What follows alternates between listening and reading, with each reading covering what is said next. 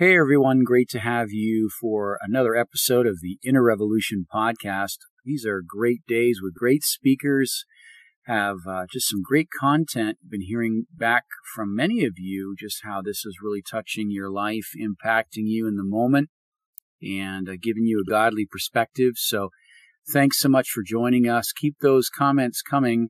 We really want to keep this relevant and have a good edge that we can all learn from.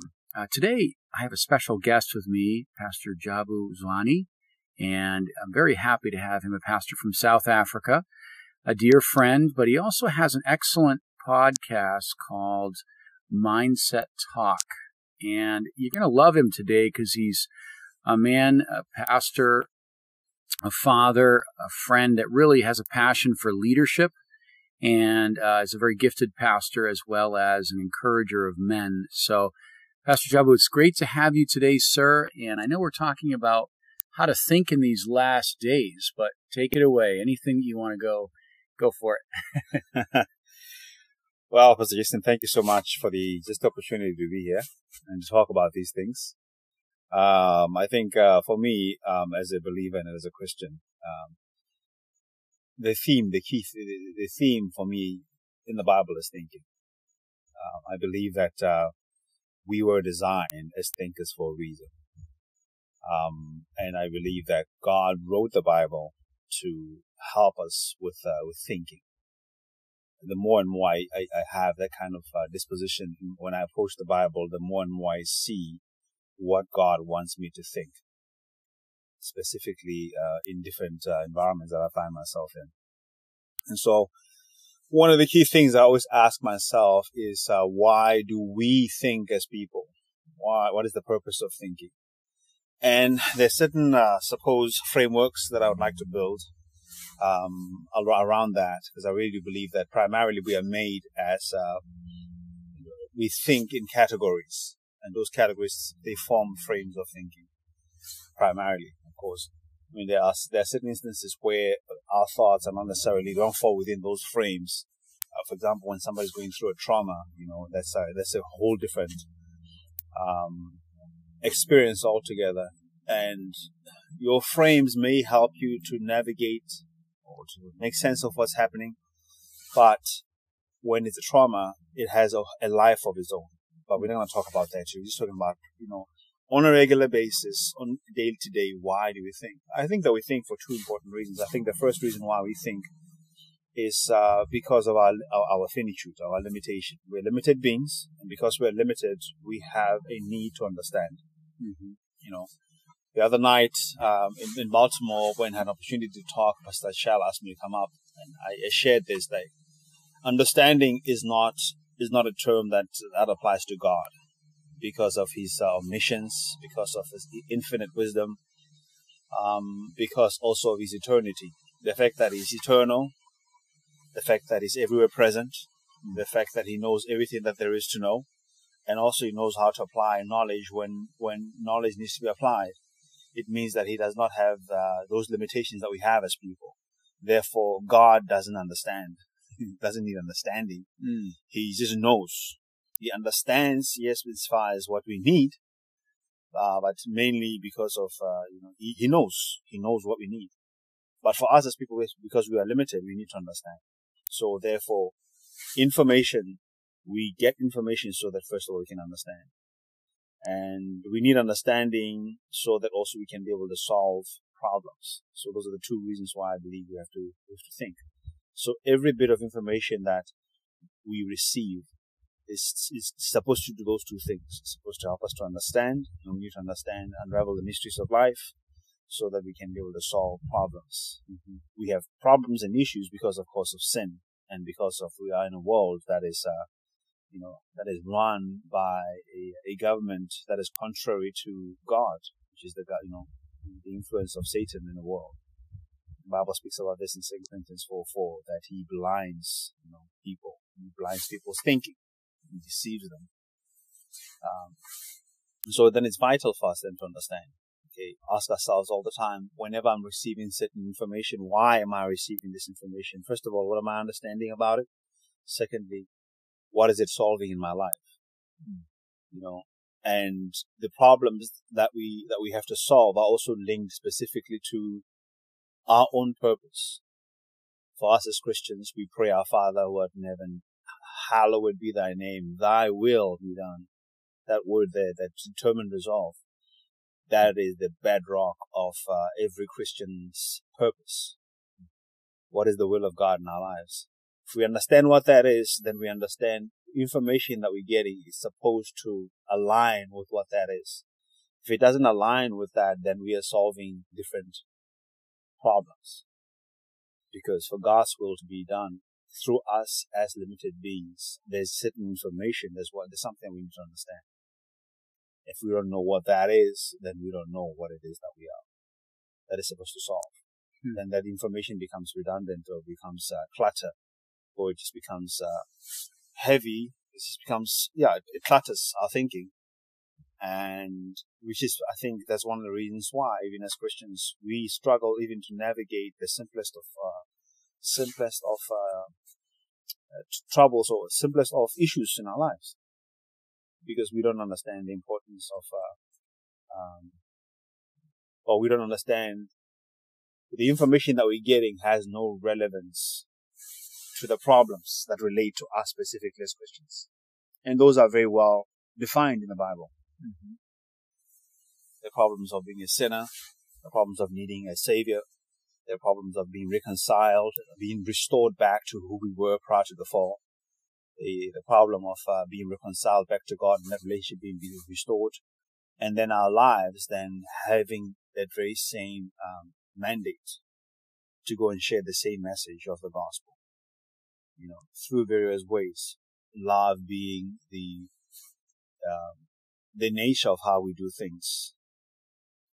Grace being the nature of how we do things. Because I believe that they are those two things. God has His nature and His character. The nature being His emotional attributes, and the character being His moral attributes. God's truth, God's faithfulness, God's holiness, God's justice. Those are moral characters. On the other hand, you have your emotional attributes, God being love, God being peace, God being gentle, God being grace. Mm-hmm. It talks about how God does things, how we experience them, and those the same things have become our mandate. So that's basically the framework that I use, out there in the world when I do my mindset development courses and mindset development talks. I frame it around that. Frame it around the problem of being a finite being, the importance of having purpose, and along with that as well is that we exist in this world in three different spheres: the spheres of our relationship, the sphere of the environment, and the sphere of the institutional order. So relationships, it's on a very personal level, our relationship with myself, relationship with God, relationship with my family. That's where I primarily get that's my first source of influence. That's my first sphere of existence and my first sphere of influence. What my parents teach me, what I learn with my siblings, what I learn with my friends. Anywhere and everywhere you go, any sphere that you go into, if you don't have a if you don't have relationships with people, it becomes lonely. Mm-hmm. It doesn't. There's something that lacks there, because as human beings who are affectionate, there has to be the exchange of affection, and meaning is attached to what we learn through relationships. It's a very important part of that. Secondly, the environment. The environment is now, when I get out of my immediate sphere of relationship, now go into something a bit more communal, a bit more mutual. Different families, different people. That's where our culture comes from. That's where the norms and standards are. That's where the rituals, even whatever prevailing worldview as far as our faith is concerned, in whatever environment that we find ourselves in. The environment is basically mutual. So this is where we try to take all of our individual experiences, and then we try to find a way to work together, to have some kind of a code that will govern us. Mm-hmm. But there isn't necessarily, in the environment, there isn't necessarily pragmatic order, because it's sort of like it's sort of like consulting, we're agreeing with each other. This is how we're going to do things, and that's what culture is about. It's not so hardcore. And then lastly is the institution. The institution is actually a bit more pragmatic. And that's where then we have to now. This is where we realize that even though we may have mutual connections and mutual desire to do things together, we still have problems. That's why we have to now have an institutional order. So education is part of that. The law and order and governance is part of that. The economy is also part of that. Where we almost like want to predict exactly if 1, 2, 3 happens, this is how we're going to deal with it. And then lastly, of course, is the media. Once we have that order, once we have that education, once we understand what the law is, how do we then ensure that everybody has access to the same information? So that if ever there's any dispute, then we all have to agree on the cause of action. And in each and every one of these spheres, the one element of the sphere would exist. In the family structure, there's institution and there's environment. In the environment, there are relationships and there's also institutional order. In the institution itself, whether it be the church environment, whether it be the government environment, whether it be school environment, there are relationships and there's also environment. And within those spheres, also there's a hierarchy of order. There's a hierarchy of order. There's a prevailing thought. There's a prevailing authority that would, decide, I suppose, if ever there's any dispute as to what cause of action. In the home, the father and the mother would be the first hierarchy of order. And then in the environment that we find ourselves in, of course, we'll have the institutions such as the police, the church, whatever it is, whatever environment that you're in, there will be some kind of an order that all of us together would have sort of the same understanding as far as respect or submitting, submission if ever there's any dispute. And of course, in terms of the institution itself, those also have to submit. There's a hierarchy, the government being the number one, as far as that is concerned. And then in various spheres, you'll have different hierarchies depending on who sits where. And I think as far as, for me, this is a very important part of the mindset development framework, and understanding how am I influenced, and how can I then, if I'm a person of influence, then how do I influence others? If I don't know how to have relationships, it's very difficult. If I don't have, I'm not sensitive to the environment, the prevailing atmosphere, I won't know how to navigate that, and I won't know how to address those underground rules, which are not always so clear to the naked eye. And if I don't have institutional integrity, as far as say I'm a teacher, if I'm not an authority in my subject matter, if I'm a pastor, I'm not an authority I don't have that depth in exposition, that depth in understanding the Word of God. If I get up there, then I lack institutional integrity in what I'm talking about.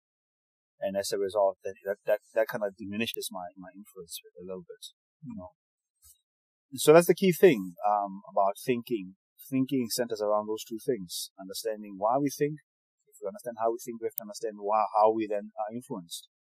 If we understand how we influence, then we know how to influence other people. That we are constantly being influenced. And a big part of that, just to wrap it up a little bit here, is that God has designed us with a structure that learns primarily intuitively without necessarily being in a formal structure of learning.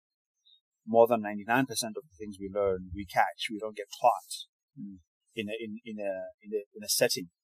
We catch it through our cognitive structure, through our senses, through our mind. The mind stores automatically, and then there's subconscious, and then there's a conscious level, the extraction of information from the subconscious level into the conscious level. The more you are aware of that process, the more you can be able to be intentional in terms of what you extract from your subconscious level. If you're not, then you become more like a zombie almost, where you're just controlled by your emotions. That's where emotional intelligence comes in. If you understand how those two things could relate to each other.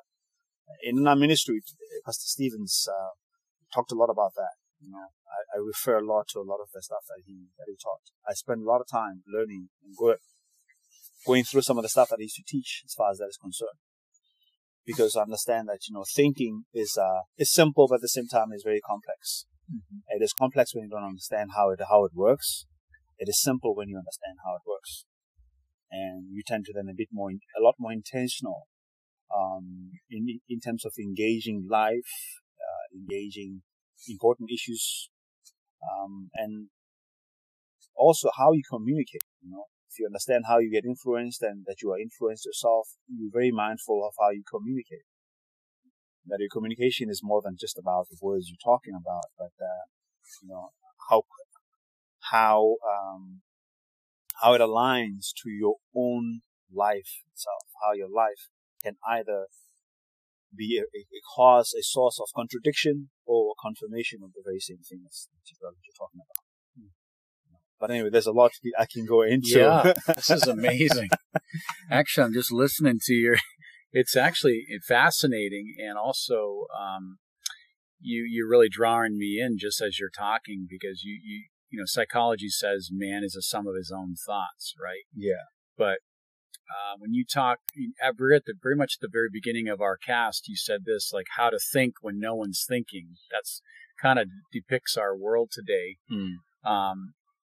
How is it that we can really have this mindset? Okay, yes, I want to have a system of thinking that helps me understand, but you also said something key on how to problem solve.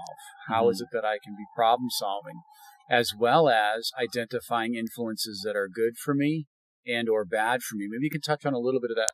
I think influences can be very subtle, and they can skew our thinking. What would you say about that? That's exactly what it is. We are influenceable beings primarily. It's an important thing for us to understand. We are influenceable. If you're not aware of how influenceable you are, I mean, you might as well just surrender your brain to whatever sphere of influence that you might find yourself in, of existence that you might find yourself in. Every bit of information is making you understand something, and it is solving something. But when you understand what doesn't need to be solved, then you know what doesn't have to be part of your solution. Okay. As a Christian, every information that I have, as far as a human being is concerned, as far as the Bible prescribes for me, has got to solve the problem of sin, the problem of being a fallen person, the problem of wanting to just live for myself, to have things be done for me. If I understand the fact that I want to be like God. The fall is around being as gods, knowing good and evil. When the Bible says to me, lean not on your own understanding, there's a reason for that. Because as far as my own limited structure of thinking is concerned, the walls of my mind are concerned, I only want what I want. And what I want is based on my limited peripheral view, my limited, I can only see so far. And there is so much more out there that is greater and bigger than me. But when we have a framework of what is important, what gives a human being their worth, what gives a human being their purpose, where are we going? What is the purpose of life? Why are we here? Why do we do the things that we do? Why is it that, how can we really be one, as far as agree on, we can do this together, we can't do this together. Therefore, I want to do this, but it won't benefit. In the long run, it won't benefit the greater community or the greater family that I exist in, or the greater sphere that I exist in. Then your thinking begins to be aligned. And the challenge that we have today is that we have a prevailing thought that exalts an individual above his perfect place within the community of their life. And that's highly problematic. Yeah, I mean, you're saying some key things here, and I hope our listeners catching this. I feel like I need to hear this a few times because it's so deep and so good. But the answers to those questions that you just gave will build the framework of the thinking that you want to grow in, right? Yeah. So in a world where it's paganistic, neo-orthodox, and we're in a Christless world more than ever. And let's say someone is working in a secular job, and he's influenced maybe by the environment, maybe just people's conversation. Maybe someone is just someone's comments, or even just the philosophy of the workplace. How does someone that's a believer keep their mindset in an environment that's opposite of what they believe? How would you help somebody like that? Let's say you're a believer working in a secular job. What would be some ways that you can kind of keep your head in the game without, losing your mind? Yeah. Does that make sense? No, I totally understand. Yeah, it makes a lot of sense. Again, the primary, what is the framework? What is the framework of us as believers? As far as relationships are concerned, we know the framework is love. Mm-hmm. But part of that love is truth, and truth is not subjective. Truth is an objective agency that exists outside of ourselves, and that is God. What has God said about people? Let's say I'm in a workplace where you feel that the ethics, the morality is not there as far as the way they're treating people, the way they're treating you, and the product itself. You have some questions to ask yourself. Do you want to continue to be part of that for the sake of fulfilling or satisfying your needs? If you decide to stay, then how can you be part of the change? Mm-hmm. You're going to have to understand how can you influence the structures. You can't just sit there and say, the company is always like this. You can be able to lead from the bottom up. And I would then go on a quest on figuring out, okay, how do I influence people from the bottom up? Okay. David did that. Many people do that. Most of the time, in fact, by the time that you are ordained as an authority of leadership, it's nothing but an affirmation of what you've already been doing. Right. And some people think that I'm only starting to be a leader once I've received a position. No. You have been, therefore, when you get put in a position, it's a confirmation of what you've already been doing. Excellent. So learning how to speak from the bottom up, I would say. So you're never feeling like you are a victim. Understanding what is your purpose? Why am I here? Okay. Yeah. Of course, I'm here to make money. And I cannot just say, I'm just here to make money, I'm minding my own business. When you are a Christian, you have a call that is greater than your business. And there's kingdom of God. You're an ambassador. You're an advocate of love. You're an advocate of truth. You are entrusted with bringing words of life and words of hope. If you don't know how to do that, it may behoove you to just pray and say, God, give me some wisdom on how I can be able to do this. Mm-hmm. Learn some skills that you need. If you're not a very good communicator, learn how to communicate. If you don't necessarily have, your personality is such that you're somebody who's not very confrontational and stuff like that. Unfortunately, if it bothers you that much, it may be so that maybe God is communicating to you that you are the one to do something about it. Mm-hmm. Whether it's through prayer, whether it's the way that you live your life. When people know who you are, you sort of like set the rules of engagement, and they will understand when this person is around. We need to kind of watch, whether it be watching our mouths, whether it be being very careful in terms of how we, go ahead with our deception and whatever it is that we're doing that's wrong in the company. Mm-hmm. But your presence alone brings accountability. There it is. In the room. There's accountability in the room because you're present. And we can never ever undermine our ability also to influence the atmosphere. Exactly. Wow. That's a big thing I think you just said. Like, we represent the kingdom of God not because of anything of ourselves, but just because we're the temple of the Holy Spirit. Mm-hmm. So regardless of the influences going on, there is greater is He that is in us than anything that's influencing us. Mm-hmm. Let me ask you this too. Like, you quoted Pastor Stevens, and I love his book on the Channel of Thinking, which is an incredible book. Mm-hmm. But he used to always say this too, and I want you to comment, if you would, how the emotions can't think. Yeah. They only respond. Now, I feel like we're in there you go, subjective statement. I really sense that we're in an age where emotions are king. People are just about all what they feel, and their critical thinking or systems of thinking or problem solving, it's turned off. It's all about what makes me feel good. It's all about comfort. It's all about my perspective, my perception. Perception is a huge word. Yeah. How would you comment on, okay, emotions don't think, so let's say a person has an anger problem, or someone has a lust problem, or someone has a insecurity problem. These are all systems of distorted thinking, wouldn't you say? So how would you answer that? I would say this. I would say two things. I believe that we respond to life based on two premises. The first one being adversity, and the second one being comfort.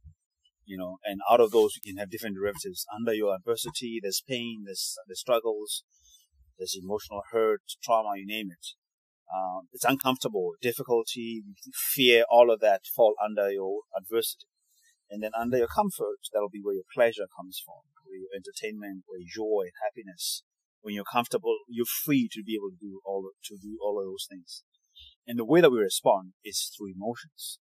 And emotions are an energy. They are an energy that is supposed to be channeled into what we're thinking.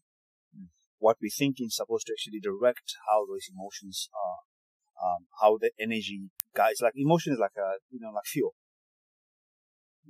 The person driving the car has all of their thought structure, but then the person that's driving the car then decides where the car is going to go. But without emotions, we're not able to go anywhere. Without that fuel in there, we're not able to go anywhere. Now, the problem is, what we have today is that people who are in influence understand that. That's why they want to shut down your thinking channels, and they want to reduce you to this complementary or maybe subsidiary of your intelligence. Emotions on their own, they're not an intelligence. They only become an intelligence when they are submitted to your intellect. Then that's emotional intelligence. But without that, they're just nothing but an energy. Now, if I can create an environment that makes you to be responsive, whether it's an adverse environment or a comfortable environment, I want to ensure that you don't engage as much of your thinking as possible. The only thing that you'll do is that you want to prefer that feeling. That's all I want. Either you prefer to be comfortable and not do anything and not say anything about what's going on out there in the world because it threatens. Because if you do that, then adversity is going to come. If adversity comes, then there's discomfort. So if I can find a way to leverage the most powerful emotion of fear and the emotion, the emotion of shame, the emotion of guilt. If I can take those very powerful negative emotions, and if I can bind that emotion, I can have it marry one of the powerful parts of emotion, which is compassion and love, and then I can attach that to an intelligence, which is, let's say, a morality. I give you a framework of morality, and I say, listen, let me give you a very extreme example. White people are racist. Okay. So if this white person is looking at you this way, they're looking down on you. I have no other information except for that information that makes me understand this person is racist. Therefore, by looking at me this way, then it means that they're undermining me. And then you have to protect yourself. So what do? And you respond in that way. So there, I've managed to put in fear, and I've managed to connect, that's self-preservation, and then you respond in that way. And these days, if you look at it even online, people don't no longer address the reasoning, they just address the feeling. Yes, exactly. They're just addressing the feeling. That's right. Because the world that we're living in, the powers that be, the exousia, the principalities and powers and rulers of darkness that exist out there, they understand this reality. And that's why they want to constantly reduce people into categories. I mentioned earlier on, categories of thinking, race category, gender category, religious category. If I can put you in that little box, and I know how to manipulate that energy and use it for my own gain. Wow. You've got so much to say, Pastor Jabulani, and we actually have to bring the cast to a close, but I just want to comment, isn't it interesting about advertising? It targets what we feel. Yeah. And it makes maybe a suggestion that presents a pseudo need that you really need this, therefore you got to buy it, you got to partake, you got to experience it. But really, if the reasoning is off, I love what you just said, like it addresses the feeling and not the reasoning, then we can go on these rabbit trails of purchasing things or experiencing things that we don't even need, that clutters our thinking, clutters our lives, clutters our relationships. And I just think, like, as we think with God, we are able to really have a way through and navigate this maze and how to think. Because as Proverbs says, 24, it says that as a man thinketh in his heart, that is who he is. So if I'm thinking in our new nature, I'll experience God. If I think in my old nature, I'll experience my depravity. But anyway, last closing comments. We've got about a minute. Anything you want to close? I know you could go on and on. I could just tell you're amazing. I love listening to you. But any last closing comments? 1 Corinthians 2, verse 15, where the Bible says that, a spiritual man appraises all things, even though he himself is not judged. That's one of my key verses there, because appraisal is a very important part. What you have in your arsenal, in your tools. What are your tools of appraisal? Because those are tools of appraisal. That's how you can be able to decide what is for real and what is not. A builder has a toolbox and they have a tape measure in there. They've got all sorts of things to be able to know exactly the blueprint, and then they have all kinds of things to know exactly how the house is supposed to look like. So that when they do build, even though there may be different versions, different colors, but as far as the structure is concerned, everything still remains the same. The measurements are still the same. The quantity, the strength of the building still is retained, regardless of the diversity that exists. And sometimes, if we don't understand the importance of having appraisal tools, we get caught up in their diversity, and then whine about the differences. And we concentrate on the differences for the wrong reasons. Yeah. Instead of appreciating the diversity of, that God has brought into our life, as far as race, as far as different nationalities, you name it. We concentrate on the wrong things. Yeah. Even in our own relationships, we concentrate on the wrong things. But when we understand what is supposed to be, that is directly connected to our appraisal tools. For us as Christians, the Bible is the appraisal tool. But the Bible is only an appraisal tool to the extent that it has a purpose. What is the purpose of the Bible for you? If it's just a religious book, then it solves your religious agenda. You become a zealot, you become an extremist, whatever the case might be. But if it is a reflection of God's heart towards you, towards men, and about you, then it becomes the same agenda for other people. Therefore, you align your thoughts more towards that. Without compromising truth, without compromising righteousness and holiness, but you understand also they don't stand on their own. They're connected to an entire person of God who is loving, who is kind, who is gentle, who is merciful. And at the very same time also who's wise. A big part of who God is, which is what we are, is that God is wise. And wisdom is about not only knowing how to apply, but knowing exactly when to apply what, when it's applicable. And for that, we have the Holy Spirit. Luke 12:12 tells us in John 14:26, who brings to remembrance the things we have learned and how to apply in the very hour what needs to be applied in that time. And so for a Christian, as much as all of this may be overwhelming, we have an upper hand. We have the Word of God, but most importantly, we've got the Holy Spirit. Yes, amen. I love this word diversity because one writer, they shared that a team is diverse, but it's also like-minded. So diversity is a strength as long as we're like-minded, have the same values. Otherwise, we're all pulling each other in many different directions. So same with our thinking. It's like as we strengthen those things that support and build our eternal value system, our eternal call, our perspective, our walk of faith, the words of God, it becomes something that we can experience. But Pastor Jabulani, thank you for being with me today. I hate to cut this short, but this was so rich and For you that are listening, it's Mindset Talk. That's his podcast. I'll put a link and check him out. He's got a tremendous amount of content, very relevant, and you'll love it. So thanks again for being with me today. My pleasure. Thank you for having me. All right, friends, have a great day. Thanks for joining us for another episode of the Inner Revolution podcast. Please find us on Facebook, Instagram, and YouTube. Your feedback is always welcome.